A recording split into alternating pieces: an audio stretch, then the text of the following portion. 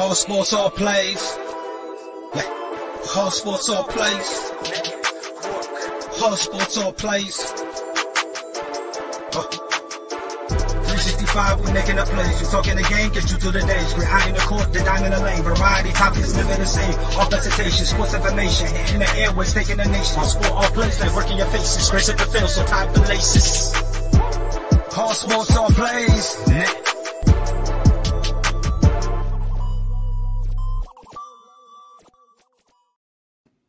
What's going on, everybody? Welcome back to He's on Fire podcast, episode number 52. And we had a game today. We shouldn't have, but we did. And you know what? In the spirit of March Madness, that's fine. Let's go into overtime.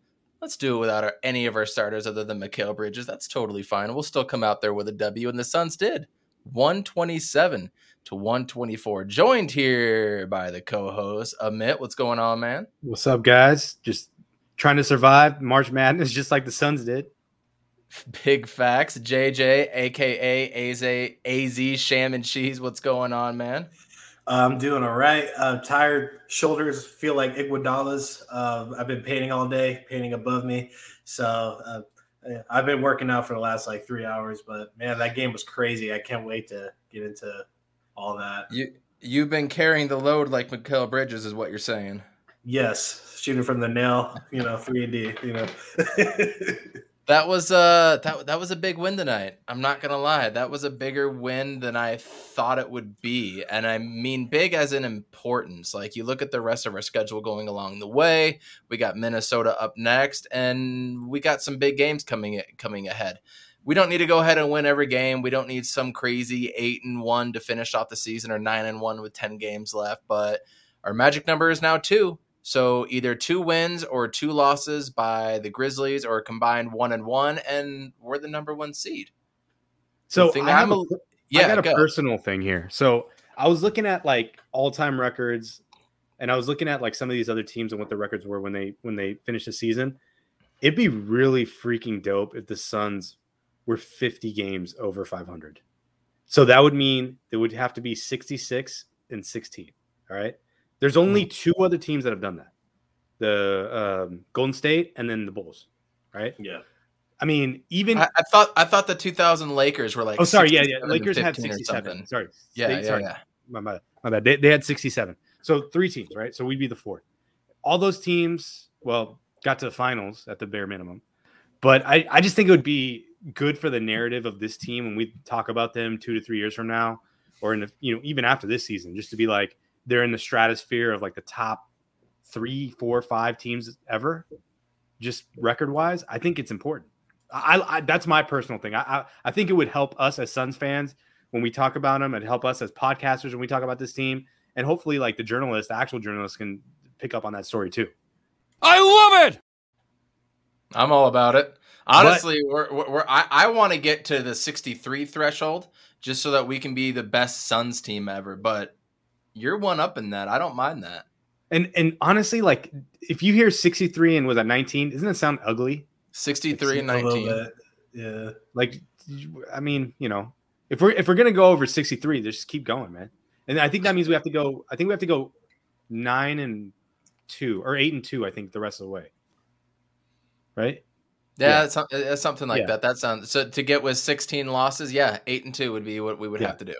Yeah. And the thing that's hard about that, though, Amit, is that the last game of the season, who's going to be against the Kings, nobody's going to play that game. There's going to be no starters, or it's going to be no nothing. So that's going to be a little tricky, but there's no reason we can't come out with that. We didn't have any starters tonight for overtime. So.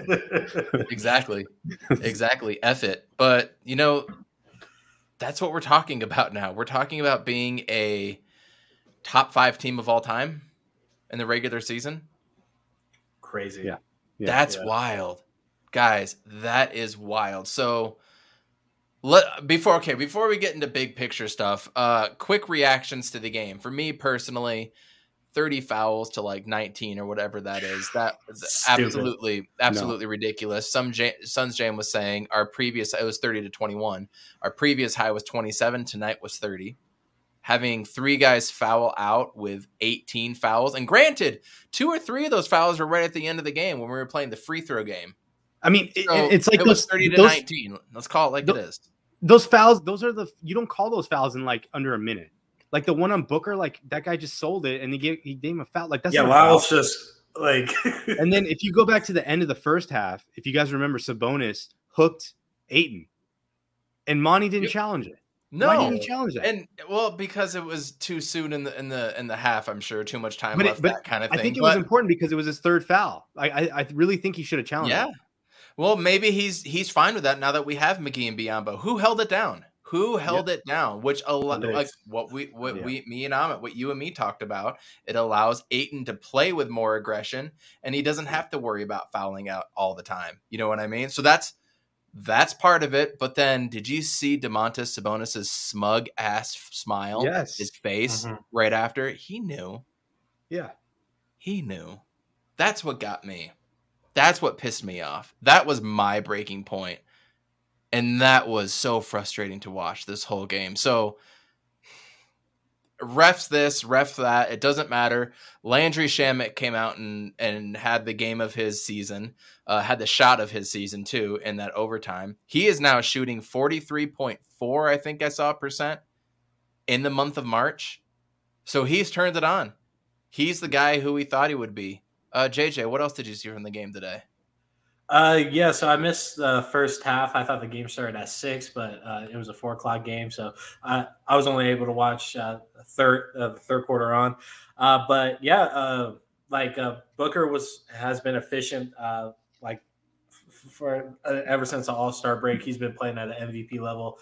Da, he's just his one-on-one matchups. It's not even a competition anymore. He's just handling business, but I didn't realize that campaign was out until I started watching the game. I was like, oh, no wonder we were down down by 10 going into half. But what I was seeing, Torrey Craig, great on defense. It's hard staying with Davion Mitchell. That dude's always like a step quicker than everybody else. I really like that guy. Yeah, he's fast. And Sabonis, he plays like Luka. He throws his whole body, and then when he gets the same energy back, it's a flop, and he gets superstar calls. It's whatever. This game was chippy from the third quarter on, and I'm just glad the Suns pulled it off, and especially Shaman having the game of the year. For him personally, I think he needed that. He's been shooting a little better the last 4 or 5 games, but this game is definitely what needed to 5 for 9 confidence a bit. 5 from 9. So he was really good. Then Booker, he was great. And that foul that kicked him out was so stupid, but. This game was crazy. F Sacramento. I can't stand This is my house, and I did not invite you. Did you guys see their entire stadium was packed? This is a Sacramento game on a Sunday in the afternoon. How is it packed? Why does it feel like the Super Bowl is happening in this game? It was just it was their Super Bowl. They've had an awful season. They made trades to thinking it was all about this year. This was their season. This was their Super Bowl. And the refs were definitely trying to win it for them. The refs was dog shit. It was bad, dude. And I hate to harp on that horn of the refs, but dude, you have to today. Yeah, it was. You have to, but the way that the Suns, first off, they didn't get a technical foul. I expected 2 or 3 techs this game. They bit their tongue, they bit their lip, whatever. They didn't get the technical foul that would have put them at the line, which ultimately could have been the game, right? So they bit their tongue. They played through it. 3 guys fouled out. 3 guys had 18 fouls combined at that point when Book went out, and they had 19 total team fouls. And they persevered through that. And you know what? Our bench guys got some really crucial experience on the road in a hostile environment. They were going bye-bye to Book and doing all that stuff. They were booing the refs too. F the refs, which was absolutely bonkers. But you know what? If I was there, I would have been doing the same thing if I was a Kings fan. So not going to hold them against it. They're trying to do whatever they can to influence the refs, but they overcame. And then you had Landry Shamet hitting a big shot. Landry Shamet's going to hit a big shot in the playoffs, and I'm going to think about this shot in overtime. Does it bother you guys that he banked it in though? It was a little kiss. It's whatever. It's a corner. You know? I mean, it's like one of those movement threes. Like it's usually his shot. Usually it's online, but it's a little. I mean, what am I going to tell an NBA player? Like, okay, yeah, man, because I do the same thing in pickup, and it's not even like, people get upset. He's got a weird release, isn't he? Where it's like, it's like not a normal release. It's like a little like, I don't know that, and then he holds it for a really long time before he lets it go too. Yeah. Like when he's coming down, that's when he releases it. Yeah. But what makes us like beating the Kings like a better feeling is that like there's like 4 other like previous Suns on that bench of Josh Jackson, Alex Len, and Damian Jones, and then Rashawn Holmes. He's out for the season, and Alvin Gentry. Oh, yeah, him too. So it makes it a little sweeter. It shows how far we've come. Like I haven't seen Alex Len play all season. So the funny thing is, I was watching the game with my brother, and like I was like, that guy, Damian Jones, he was our backup center last year at the beginning of the season, and he's like, "What? Who? That guy?" I'm like, "Yeah, that guy was our backup center at the beginning of the season last year." I can remember when he got that. You guys remember he had that one highlight where he caught it at the top of the key and then dunked it, right? One next game he was gone. Yeah, exactly. And he went to like Golden State, and then we played Golden State, and he had like a good 3-minute stretch, and he didn't see the floor for the rest of the night. Hey man, when you've got Damian Jones hitting fallaways and 3-point shots, and he was 1 for 1, and they were 16 for 34 from 3 overall, by the way. Yeah. When those shots were falling, I was like, this is one of those nights where we talked about where if you shoot over 50% from 3-point line and you out-rebound them, you will win. Fortunately, we won the rebounding battle 50-42, even with all that foul trouble. Domantas Sabonis goes out. That definitely helped with 5, 6, 7 minutes left in the fourth quarter or something. He just looked like he just bumped knees and then he was out, but he was just limping the rest of the game. So yeah, that helped. But we were without Chris Paul and stuff too. So, excuses after excuses, but we didn't have 36 free throws. We had 27, and 4 of those came in the final 20 seconds. Yeah. So it was like 36-21 the majority of the game. It was a plus 15 advantage. Yeah. Crazy. Yeah. I mean, it's funny because I always, every time I think about the Kings, I always think about that Game of Zones episode where they basically, do you guys remember that? It was like 4 years ago. They basically do you guys watch Game of Zones? No. Okay. No. You got to see it on Bleacher Report. It's pretty funny. There's an episode at the end of one of the seasons or the start of the season where they basically take the Suns and the Kings and merge them into one team. And it's pretty funny because they're both claiming like, hey, like we're better than you and whatever. You got to watch it. It's kind of like got this Game of Thrones theme to it. It's pretty funny. But anyways, I always think about that. And so most of the NBA used to think of us as the way people think of the King, right? Like we were in that class. Maybe a lot of people still think that way about the Suns, right? We just got lucky, injuries, whatever it is. But now it's just come to a point where it's like, come on, man, like don't ever put the Kings and the Suns in the same class in anything ever. Facts. They've never been to the finals. I mean, they had a good run between 2000 and 2003, 4 maybe, and then they traded Chris Webber to the Sixers, and that was it. That's all they had. Then they got DeMarcus at 20? Yeah, you know what? 2011. Yeah, you know what that is? No good. That's what that is. And then they never built anything around him, but no, just because he was bringing in all that capital. And then they finally get some good players in, and they trade him away. They had Vlade Divac and Peja running the team for a while, and they wanted Luka. Ownership wanted Marvin Bagley, who's not even there anymore. Picked the same draft, by the way, as Ayton, and he's not even there anymore. And then, you know what? You go up and down this roster that they had, and I'm just like, they almost had the game of their life, man. I mean, Davion Mitchell had 28 points, 9 of 22, 4 for 7 from 3. Dante DiVincenzo, 3 for 6 from 3, but, Dante DiVincenzo can do that.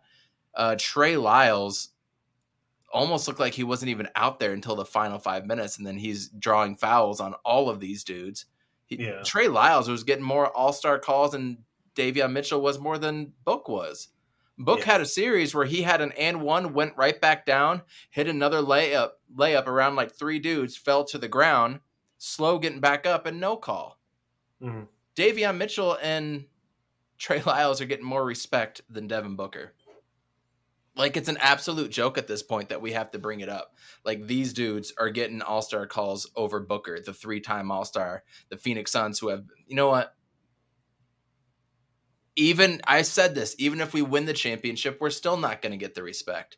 It's still going to be with the excuses, but F it, man. I'm tired of the excuses. I don't want to hear it anymore. Just go out and play ball.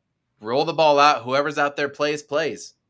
Yeah. You know, nobody's going to say a damn thing in the March Madness tournament if somebody's out and they go out and win. You know, we don't see these excuses popping up. And then you have NBA guru going out being like, there's no way y'all are taking this season seriously. Kawhi is out. Kyrie Irving is out half the time. This and that. There's no way y'all are taking this serious. Bullshit, man. We taking this very serious. You're taking it serious enough to tweet about it every day, and you're watching the NBA on a nightly basis. So you're taking it seriously enough. So the excuses have got to stop. And fortunately for us, JJ, it's almost playoff time. 3 weeks from tonight is the last day of the NBA season. 3 weeks. The good news is we play 10 games in 21 days. Unfortunately, I think like 7 of them are on the road. Maybe 8 of them are on the road, which is fine by me. That's perfect right before the playoffs, bro. You get all these dudes on the road together. That is perfect. They're going to spend even more time together. And this is a group that likes each other. And that is just the biggest X factor that we have over every single team. That organic chemistry that I talked so much about last year. We have that more than any other team. You know, there's nobody in the West that scares. Is there anybody in the West that scares you? Nobody in the West scares me. Everyone is beatable. No, like, besides that Curry going out and stuff, but like a report came out today that Murray isn't nowhere near healthy. Even if he did, he's not. They're not coming back. And by the way, Minnesota is now officially the 6th seed, and Denver's the 7th seed. Ooh, interesting. Yeah. But yeah, there's no one in the West that necessarily scares me. There's a couple teams that might get a couple games out of us, just good shooting nights or something like that. But I think the Suns are kind of a light year ahead of, Memphis and anything lower than that. But I mean, there's, more favorable matchups. I think Memphis matches pretty well against us, and Clippers some nights as well. But it's just fundamental basketball. Clippers? Wild shot! No, they just have size. And I just wanted an excuse to use that button for the first time. Oh yeah, no, I get it. But yeah, there's some matchups that are easier than others. But I think the Suns are gonna pull through at the end of the day, as long as everybody stays healthy. Hopefully, Jay Crowder is okay, and he just like tweaks something, whatever. He can sit out for the rest of the season. I like it. I don't necessarily care. So. I think he's going to be fine. I do want to touch on that. That part I disagree on, because I do want to see – we need to see Cam Johnson, who – it's weird for Cam because this is like a leg injury, right? He's got to run around and be able to do stuff. So I'm a little bit worried about Cam Johnson and finding his stroke in time for the playoffs. So I want Cam Johnson to get out there. He needs to run a few games. I want Chris Paul to be able to. I'm sure Jay will be out on Wednesday. Good thing we have 2 days off. I'm a little bit worried about these injuries now because I just want them to get into the flow of playing again. Mm-hmm. I'm not worried. I'll tell you why. Did you guys hear JaVale McGee's quote? I think it was after a couple games ago. Remind me. Basically, what he said is, this is on the championship teams that he's been on. This is part of the season where you start locking in. You start playing playoff basketball moving forward. You start tightening the rotations a little bit, right? So I'm looking at it and I'm going, that means Chris Paul is coming back before the end of the season. That means Cam Johnson's coming back before. I mean, these guys have to get into playoff mode.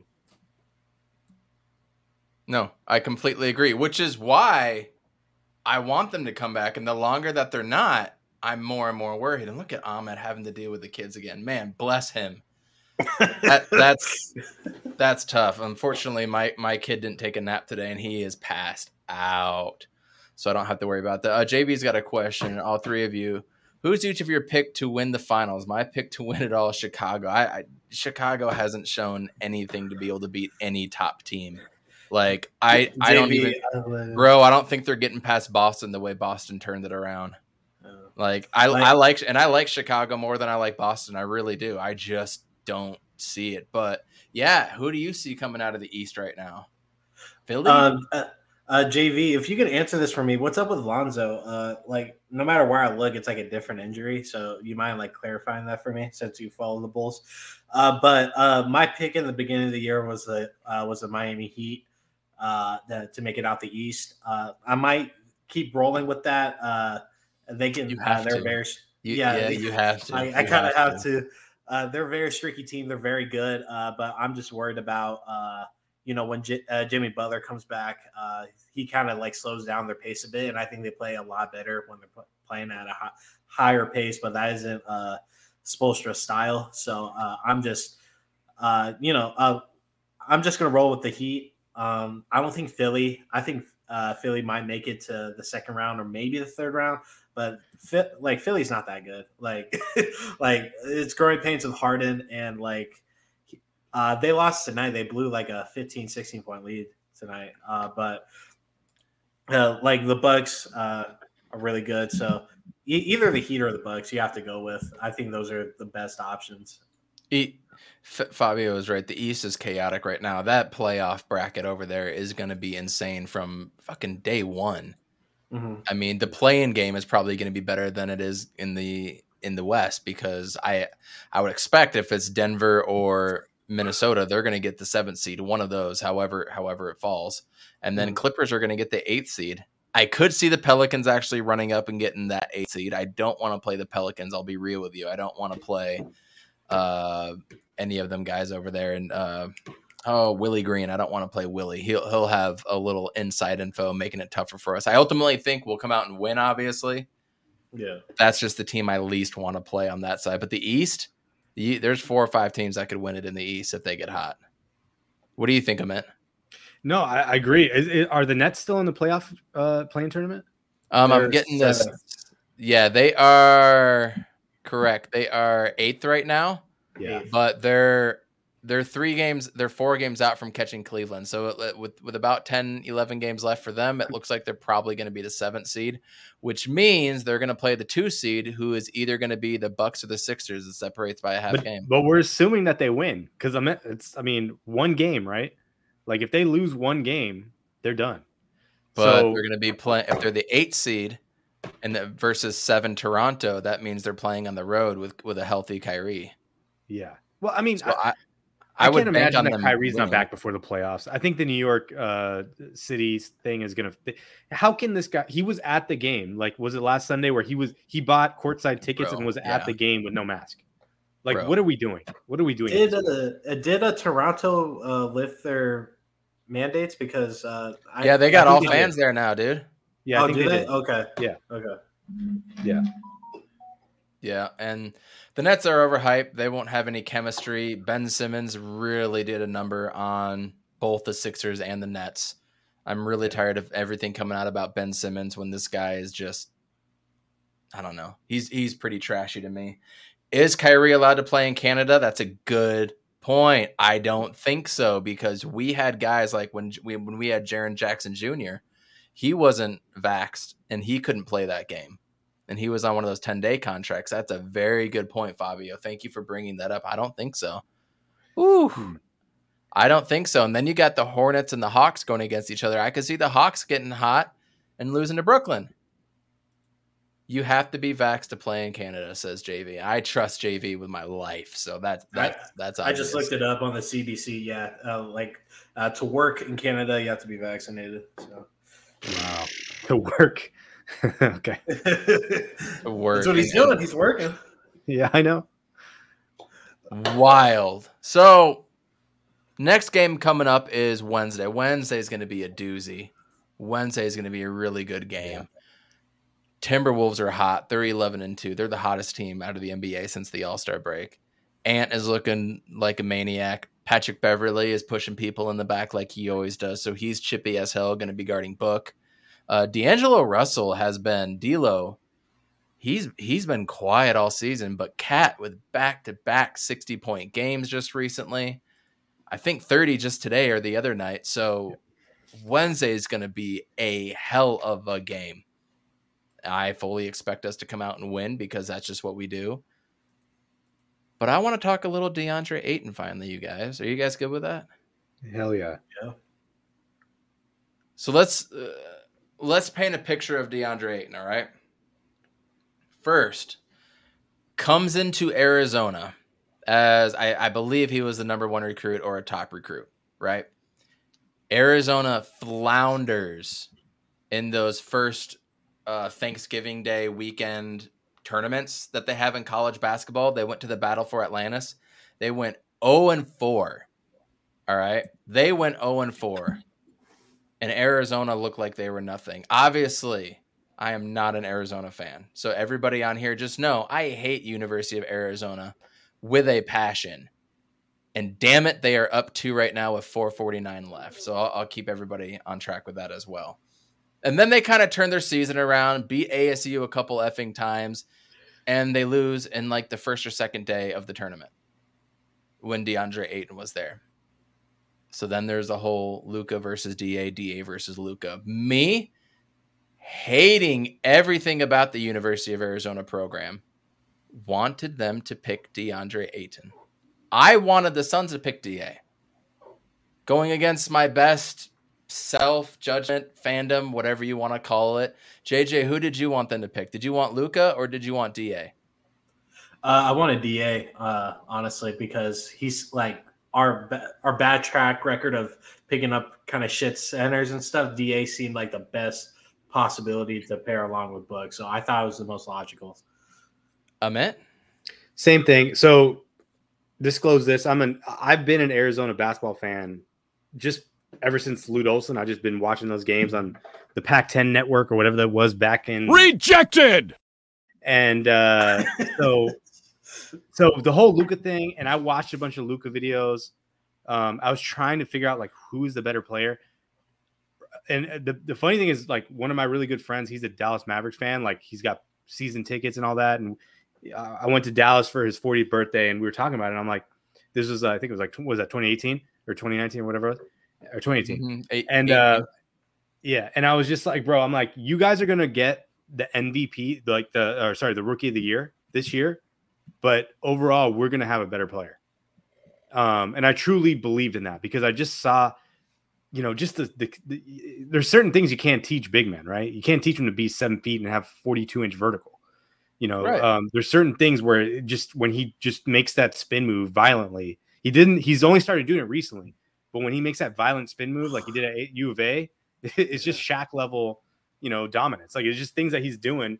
And thank God he improved and gotten better, because otherwise we would just be like, okay, he's another Cat, right? Which now we're seeing what Cat's doing as this team is moving into playoff contention. So it's just like, I always thought we needed a center. I always thought like this was our chance to grab one, even if we're wrong. Like, let's take that risk at this point, because like, if you look at what the teams did like the Hawks, right? Like, so they went after Trae Young. They traded their pick so that Dallas could draft Luka, and they took Trae Young. And we'll see what the future bears for those two players. But I mean, we already had like a ball dominant scorer on the perimeter. Like, can you imagine Booker and Luka working together? Like, I couldn't see that. Facts. Yeah. And I remember Gambo coming out when I still liked the guy, saying everything that he's heard over there. He's a whiner. He's a complainer. He wants this. He wants that. It's got to be his way. It turns out that's absolutely true too. He is that guy, that character. And that's not something I would have wanted to root for either, by the way. Like, let's put that out there. I wouldn't have wanted to have to root for Luka. I would have, because I'm a Suns fan, but that would have been awful. And let me paint this scenario. So the coach was Kokoshkov, right? Like, who was from his country, from the national team. So imagine Luka comes here, with Booker, he shows flashes of what he's been doing now. And basically Booker's like, F this, dude, I'm done, right? And we end up with Luka rather than Booker. For less assets, I'm sure, than what we'd get back. Because no one would ever see the potential of Booker. This is 2018, so it's like 3 years in. Yeah, you're seeing like a good stats on a bad team guy, but you're not seeing like winning potential, right? So yep. Imagine we lose Booker for Luka. Yeah, exactly. That'd have been awful. That would have been awful. Fortunately for us, that's not the case. We have DeAndre Ayton, and we go into the draft, and then all the stuff, starts coming out about Arizona and him taking money, $100,000 to go there. At the time, I'm like, man, this is the NCAA is trash. They're not paying their people. They're not doing this. They're not doing that. You can't even get a tattoo, and you're getting suspended and blackballed. I'm not hating a guy going out and getting money wherever that school was, but it's not a good look. That's not a good look. And I'll always remember the first game. The first game against Dallas, Booker hits a game winner. DeAndre Ayton pulls down like 10 or 11 boards, and we beat Dallas. And we're 1-0. Like, oh, things are going to change. No, it didn't change at all. We ended up with a 19-63 record, I think is what it was, right? Isn't that what it was? Let me go back. Yeah, 19-63. Yeah. And shit was bad. We get Monty Williams. Everything kind of changes overnight.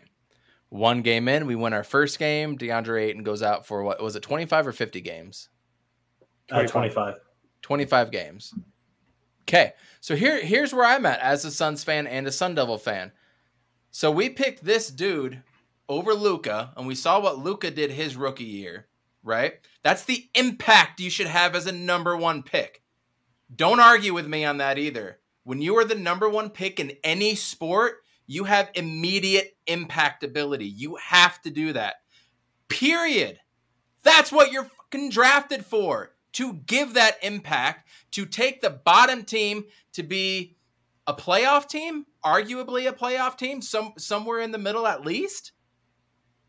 So I'm pissed off from the year before going 19-63. Nothing's changed. Fire our coach. Get a new coach in. Oh, cool. We won our first game, suspended for 25 games now. So now not only did you blow it with Arizona, you suck our first year. You get popped for PEDs. I think there's a 3-strike penalty. Like the second time is 50 games and the third time like you're done, or it's a whole year at least or something like that. And then you basically ruin our whole second year, a whole second season. Everybody here knows if DeAndre Ayton doesn't get popped, we're making the playoffs in the bubble. Everybody knows that, right? So I am so beyond pissed off with DeAndre Ayton at this point. I wanted him gone. And then we get into the bubble. We make our run, but our run was not because of DA then. Our 8-0 bubble had nothing to do with DA. Cam Payne was averaging like 20 a game and going off. Book was averaging over 30, yeah. Book was crazy. Ricky Rubio was doing weird Ricky Rubio things like that you didn't expect. Javon Carter looked like an all-world backup point guard too. Like weird things happened in the bubble for us too. Like weird things happen. Guys were sitting as well too. Yada yada yada. But none of this is because of DeAndre Ayton. In 2 years, he did not show number one pick ability, roster changing or franchise changing ability. He just didn't. You come into the third year, the Chris Paul year. That was a slow start for him. That first year, like through January or even into February, you're just like, oh my God, this guy is horrible. And then our friend David Nash, he's like, it's never been about the statistics. And I go off on him. I'm like, dude, what are you talking about? It's not the statistics. He's the number one pick. Like everybody was just like Booker's field goal or the goalpost for Book is always being pushed and pushed and pushed. It felt like with DeAndre Ayton, it was like, no, come up a little bit more. No, closer. And nobody was holding him to the number one pick level. Nobody still is, by the way, in my opinion. Fast forward to the playoffs. Wins us a series in games against the Clippers. Completely wins it for us. Historic playoff run. Historic. All right. And we go into this season. Still coming into this season, we did not see, Amit, you're an Arizona basketball fan. We did not see the offensive DeAndre Ayton that we saw in 3 years with the Phoenix Suns. No. So he completely has regressed to this point. That's why I didn't want to sign him to a max deal. Are you crazy? Because he had a good 20, 24 game run. Oh, yeah, good job. No, let's actually see an action. And we can talk about the inconsistencies all we want with DeAndre Ayton. But here's the thing this year now. Amit, you turned me onto it. He now has that baby hook. That was about what? End of January this year? Maybe into February or maybe even mid-January, I think you said it. Yeah. It's pretty recent, yeah. Yeah, that baby hook just started hitting and hitting and hitting and hitting and hitting. And then he started jamming more. And you're just like, okay, you knew the defense was there. I was comparing him to Alonzo Mourning or a poor man's Ben Wallace. A poor man's Ben Wallace. He is not Ben Wallace on defense, period. He will not be. He doesn't have the aggression or the killer instinct like Ben Wallace did. Yeah, but Ben Wallace only focused on defense. Like, let's be clear. Like, he absolutely. But so did DeAndre Ayton last year. Well, I'll say it in this way. He put attention into detail on setting picks and rolling hard for Chris Paul and Booker when he would do that. When Ben Wallace set picks, he was setting up a brick wall to destroy somebody. Like, it wasn't the same thing. He wasn't rolling. Yeah. Like, there was no roll. He was setting a pick to make a killer wall. Yeah, for sure. Yeah. Ben Wallace was super limited on offense. 100%. Yeah. He was there for tip-ins and extras. Yeah. I mean, he had everybody else run everything else. He couldn't do anything. So yeah, there is a little bit of a difference there, but I was still getting pissed off when he couldn't box out or post up on De'Aaron Fox or Victor Oladipo. Like, Amit, you were even pointing things out like that. Like, against smaller guys, he still couldn't post up last year. Well, I think, I mean, I know we're going to get to it, but I think part of that was we've all seen, like, Booker, can you make an entry pass? Mikal, can you find a way to get him the ball? Ricky Rubio did. Yeah. Chris Paul. Sometimes he looks him off and he'll go somewhere else or he'll go off the dribble. But like, there's a little bit of patience that has to be understood, and then that's on Ayton too, because he'll get deep in the paint and he'll know he's already 3 seconds in, and his repost, he doesn't do a proper repost where he gets 1 foot out. No, you're right. He'll come out and then try to back in. It's like you can't get that space back. Or I've noticed he takes a step out and then he wants to get the ball and turn and shoot immediately is what I've noticed. Yeah, which is fine. It's going in now, but I want to get to the shot stuff later. Yeah. But I mean, it's the patience with him, because like you said, jab step, turnaround shot. If that's what he does. If he's already been in the paint for like a second or 2 seconds, if the pass is coming late, now he's kind of figured it out, and we'll talk about it. But I mean, it was very frustrating on both ends, because you're just watching it and you're like, Booker, can you get him the ball? Ayton, can you figure out a way to stay out of the lane for 2 seconds before you catch the ball? Like, you guys got to figure it out together, Yeah, facts. And so up to this point, I'm still waiting for that number 1 pick potential stuff. Right. I'm still grading him as the number 1 pick, and I don't think anybody else is. And I think you're doing DeAndre Ayton a disservice by doing that too. I think people are just wanting to give him roses and rainbows and all this stuff. And he's a kid. Like, no, you're not a kid when you're making hundreds of millions of dollars and you're the number 1 pick and you got sponsorships. You're just not a kid anymore. You need to grow up and get through it. And then he started hitting the jumper. The elbow jumper started getting back. Then his turnaround shot came back. And that's the stuff I saw out of Arizona that I wanted. Like, if he can, if nothing else, you guys, Amit, you'll remember when Amari Stoudemire got that jumper. When he got that jumper, now if he didn't have knee issues, that he was unstoppable, dude. He was scoring 25 to 30 every single night like it was nothing. He would accidentally score 20 points, like with his eyes shut, and he didn't even have to do anything. And just to go back to Ayton too, the push shot that he developed, that Rashawn Holmes push shot. I haven't even got to that one. But going back to Amari, there was something about Amari that always is just something different about that dude, that he could put the ball on the ground, lower his shoulder, and never get the ball stolen away. Whereas Ayton puts the ball on the ground and the ball's gone. right? Like, Yeah. I mean, if he puts the ball on the ground, the ball is gone. I don't know, you know. And Amari was a freak. He was a freak. He was a freak because if he lowered his shoulder, he was like 45, 40 degrees towards the floor. Like it just changed the whole angles of everything. Yeah. And he did it into coverage too, dude. That's what I'm saying. He would go into people, into a crowded lane, and then lift up and dunk on 3 people. Like I'm still trying to figure out the physics. Maybe I have to go back and rewatch and come back with some sort of take on that. But there's something about how he was able to do that and not get the ball stolen because he would go right hand. Yeah, he had like Kawhi hands. Like it doesn't get talked about a lot. Amari actually came to my elementary school when I was younger for like a charity event, and I saw him and fucking dude, like we weren't allowed to get signatures or anything. It was some stupid rule, but yeah, like he's a massive guy. What were you gonna say about DA, Amit? No, just that the push shot. Oh yeah, so then he gets the baby hook down, and you're like, okay, that's awesome. He's really making it. Oh wow, that's like at 69% or some ridiculous shot. Okay, awesome. Then he starts getting the jumper. Then he starts getting the turnaround jumper, which I mentioned, which is what I saw when he was at Arizona, and why I really wanted that. I'm gonna pull up the game cast here, by the way. TCU is up 72-70 on Arizona, and I'm here for the tears. I am here for those tears.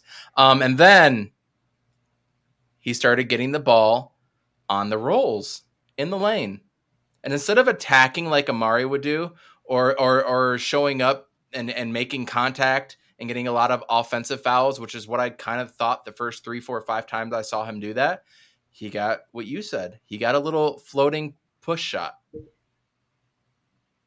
All of a sudden, he has an arsenal. And just on Friday night's game, he was being guarded by Vooch, and he spins right, and he finishes awkwardly with his right. It was like nothing but net.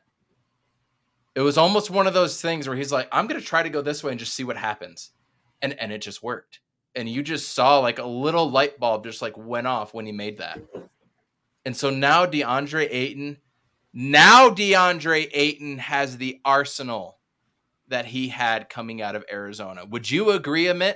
Right now, finally, in year 4, at the end of year 4, he finally has the same arsenal as he had coming out of Arizona, correct?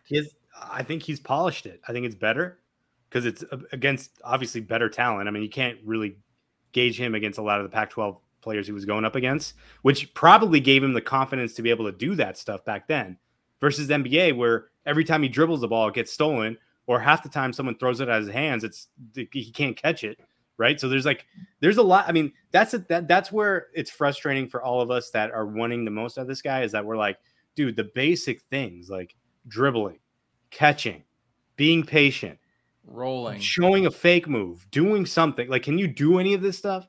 That's what, and then rebounding, right? We saw it. He said, hey, we got to rebound better. Ever since then, he's like, nah, Torrey Craig, that's my board, bro.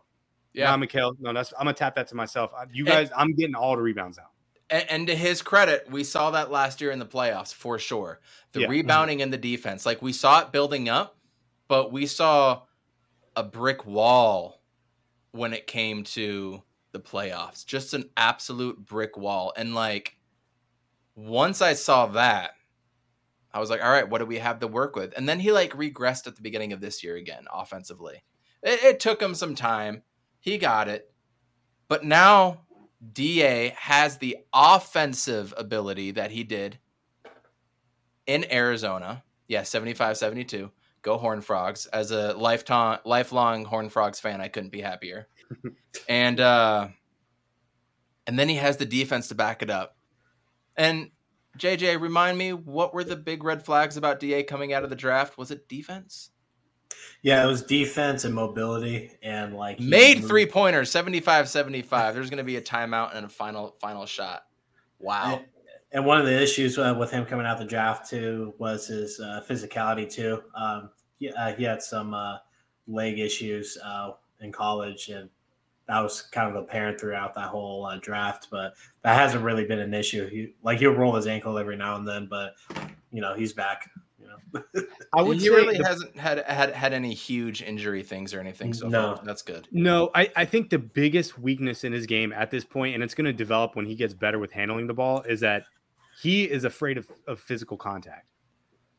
So that's why he doesn't shoot free throws. That's why he takes all those jumpers. That's why he doesn't dribble the ball. I mean, the only times where we ever see him actually put himself at risk is on alley-oops, right? He doesn't. I wouldn't say he's scared of contact. I think he's just a little too passive.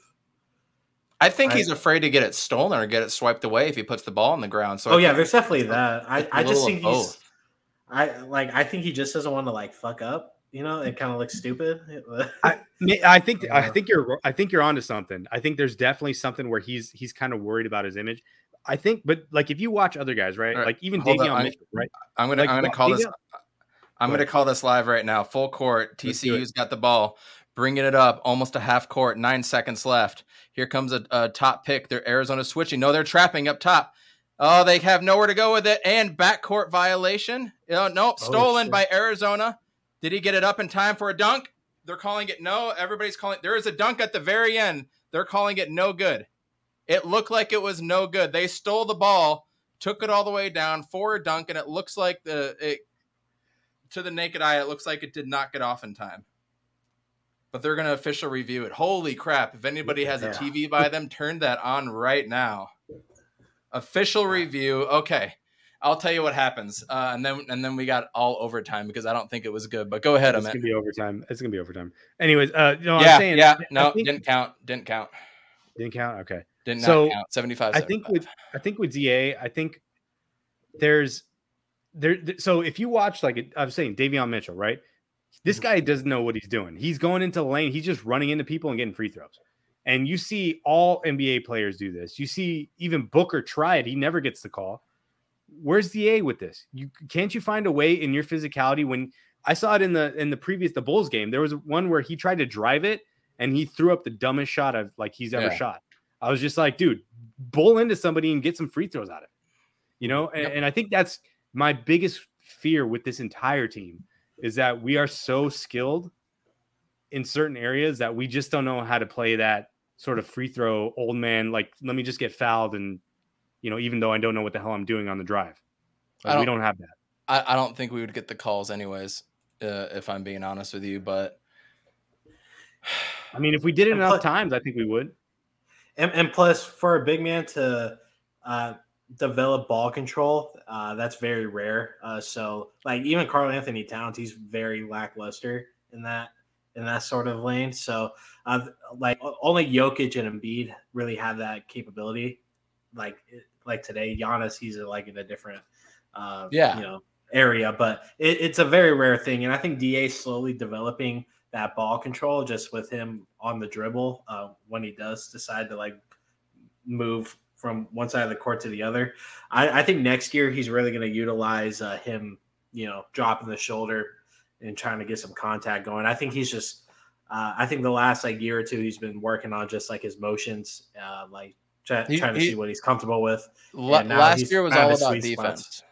Yeah. Last year was all about defense, and I accept that, and that's all well and good and everything. But remember last year, it took him 18 games to get his first dunk or something ridiculous. Oh yeah, there was a time that's where what I'm saying. There's so many times where he just lays it up, and you're just like, why don't you just hammer it? Okay, so all that stuff that we're talking about, the type of game he's developed, the shot, the push shot, the hook shot, all that stuff that we're talking about. Remember, Monty Williams comes from the Greg Popovich coaching tree. How often do we see things like that from Tim Duncan? We never saw Tim. Now, Tim had better handles. Yeah. He was pretty Magoo with it though too. He couldn't go down and do those things. He wasn't an Amari Stoudemire type player. He was one of the more solid fundamental defensive guys you've ever seen. Big fun, right? Big fundamental. And whenever he shot, it was always like a bank off the glass, a hook shot, or the push shot. It was things like that DA is now learning. Tim Duncan never got injured because he wasn't a high flyer. Did they instill that mindset into DeAndre Ayton? Don't be doing that stuff. Your game will last longer. You don't want to be a Sean Kemp. You don't want to be a Mari Blake Griffin, all those guys. No, you want to be a Tim Duncan so you can play until you're 38. And here's how you do it. It's Moxie possible, was but under Pop. But Monty wasn't there the first few years. So, like, how do you explain the first? He was there 3 years ago. He was there 3 years ago. No, but I'm saying the first 3 years of Aiden's career, he wasn't doing anything like that. No, but he started last year or 2 years ago, and we kind of saw it in the bubble to a point. Yeah. And it wasn't until last year that kind of thing really took off, where he wasn't dunking. He had like 6 dunks the whole season last year. Yeah. Yeah, I don't know. I just don't understand it, because when you have that sort of athleticism, like, you just want to. I would want to show it off. Shit, like. If you imagine being 7 feet tall and having a 42-inch vertical, do you understand what that is? That's crazy. Yes, but yeah. I'm trying to understand the why haven't they done it, and that's the reason I came up with. Okay, is the Tim Duncan comparison? Hey, if DA becomes another Tim Duncan, I was just going to say that, Bees. It's like a hybrid between David Robinson and Tim Duncan. It's just what you want out of your big man. So now let realistically, he's a restricted free agent. Restricted. We can match any offer. He's going to be in Phoenix. He wants to be in Phoenix. He's going to be the best center of all time for the Suns, right, you guys? I mean, who's better right now? Mark West? Yeah, no way. No way. Exactly. Yeah. I mean, Amari, if you consider him a center. He was a power forward in my mind. Right. Yeah. But he played the 5. I mean, and so did Marion. Longley, Jake Sokolidis. Kurt Rambis. Alex Len. Right. So he's already the best center. So through all of my hate, through all of that, I came out with the conclusion that Monty is coaching him like Tim Duncan. And he's slowly developing him to be a player like Tim Duncan. He's not Tim Duncan. I don't think DA is going to be a top. He's not going to be a top 3 power forward of all time, or center, excuse me. That belongs to Kareem, Wilt, Tim Duncan, if you want to put him there, or if you want to put him at the power forward, which he's not. You got Dirk, Karl Malone, and Tim Duncan and Kevin Garnett. Shit. I don't think he's that high of a player, but I do think he's going to be the best center that we have ever seen in this franchise. So do I hate DeAndre Ayton? No, I've never hated him. I hate it for what he did at Arizona. I hate it. I still hate it. It still rubs me the wrong way that he got paid to go there. It still rubs me the wrong way. I don't hate the kid, though. I hold him to the bar as a number 1 effing pick, you guys. That's my bar for him. And if anybody else holds that bar lower for DeAndre Ayton, then shame on you. You have low standards. Because I guarantee you your standards for Booker are higher than they are for DeAndre Ayton. Mic drop. Yeah, I mean, I think, there's a lot to desire with Ayton's game, considering his athletic, potential. And Hakeem Warwick was probably the worst of all times. Plumlee was pretty good for a season. Pat Burke in Game 7 against the Lakers had an all-time moment, dude. Just dropping threes when we were already up by 30. That was one of the greatest things I've ever seen. Now, I did see some cap in the timeline, JV. I think it was you. Yeah, here it is. Get out of here with that, JV. No. Shaq had handles, and he had pizzazz, and he had power. DA has no handles or passing ability like the way Shaq had. No. Yeah, he would one-handed just throw it behind his head to guys cutting behind him on double teams. Like, Shaq had his personality came through when he played. If you guys remember that, who's it that he just did the push to? Who was that? Yeah. Yeah, he just that next one. gracefully pushed that dude right into the stands after shoving his nuts in his face. Like, Yep. that's a Shaq thing. I mean, that's like the personality. Like DA is not there with that. No, not yet.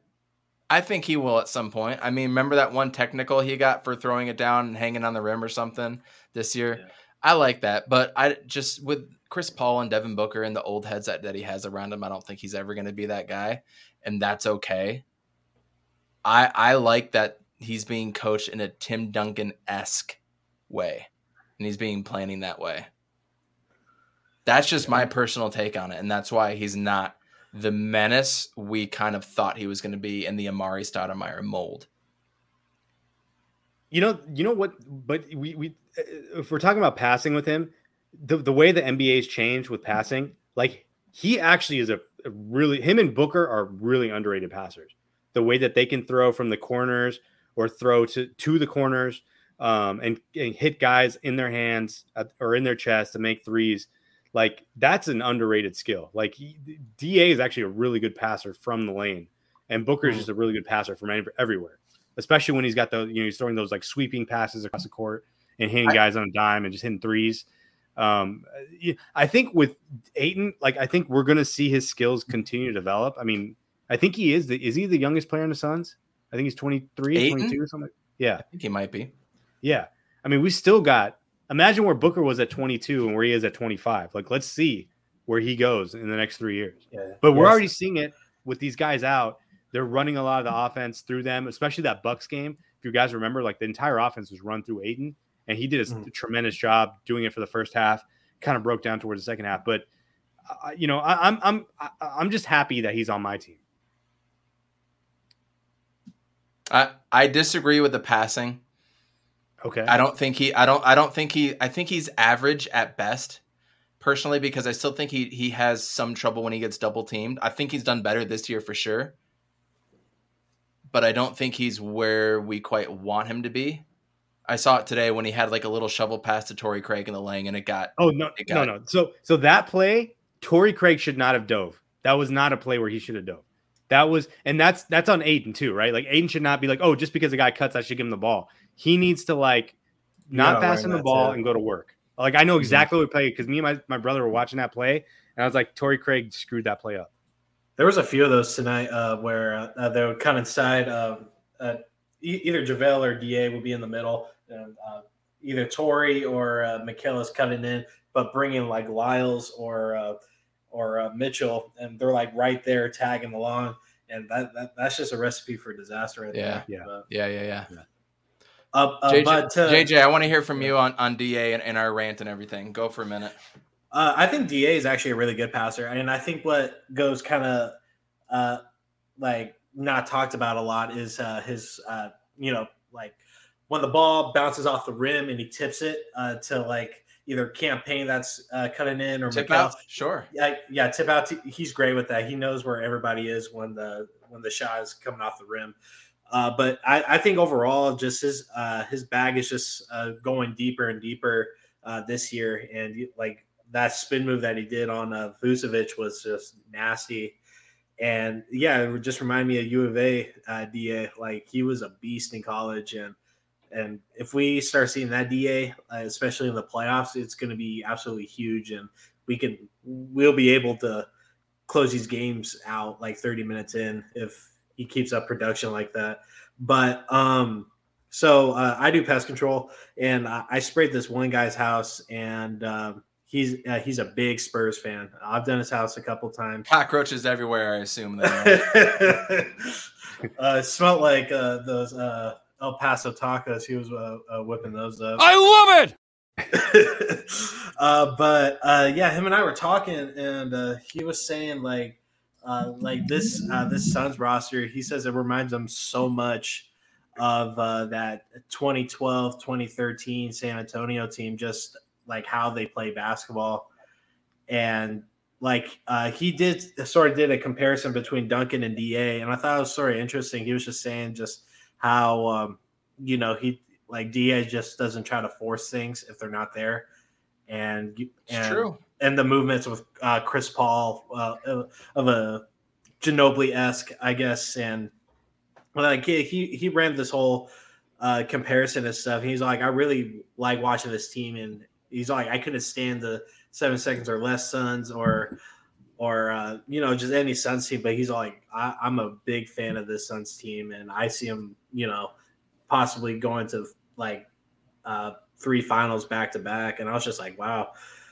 So like that just further panders on to like the Spurs comparison we've been sort of hearing all year, and I definitely see it. This team could be sort of boring to watch sometimes just because how fluid they play. So, and that was definitely my problem with them when growing up watching the Spurs and stuff. Yeah, like Kobe was like dunking and stuff, and you see the big 3 Celtics. They're talking shit and playing hard basketball. And then you watch San Antonio, and you're like this team's boring. Like this team sucks, but no, they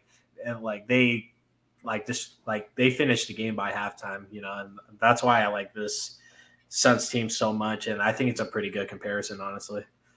And TCU just blowing it. It's 83-80, and I think they're Arizona's going to the line too to make it a 4-point game with 1:11 to go. TCU is as pointless as the University of Arizona's football team. Let me tell you what. Oh shit! Are they going Damson, Evan? Absolute garbage. God, I hate them so much. So all in all, I do not hate DeAndre Ayton. I just had higher expectations as the number 1 draft pick, and I think that's very fair to say. And anybody that says anything differently, I want to hear your argument as to why you don't have that. But we're gonna have to save that because we're over the hour mark, and we need to get out of here. You know what? Real quick though, we do need to touch on the Arizona Cardinals. And hey, let's touch on the Arizona Coyotes. Thanks, Kyle. Have we talked about the Diamondbacks in a while? Trash organizations, man. Trash organizations. Yeah, you're right. Thanks a lot, Kyle. No good! I am curious about Gladney, the defensive back they signed.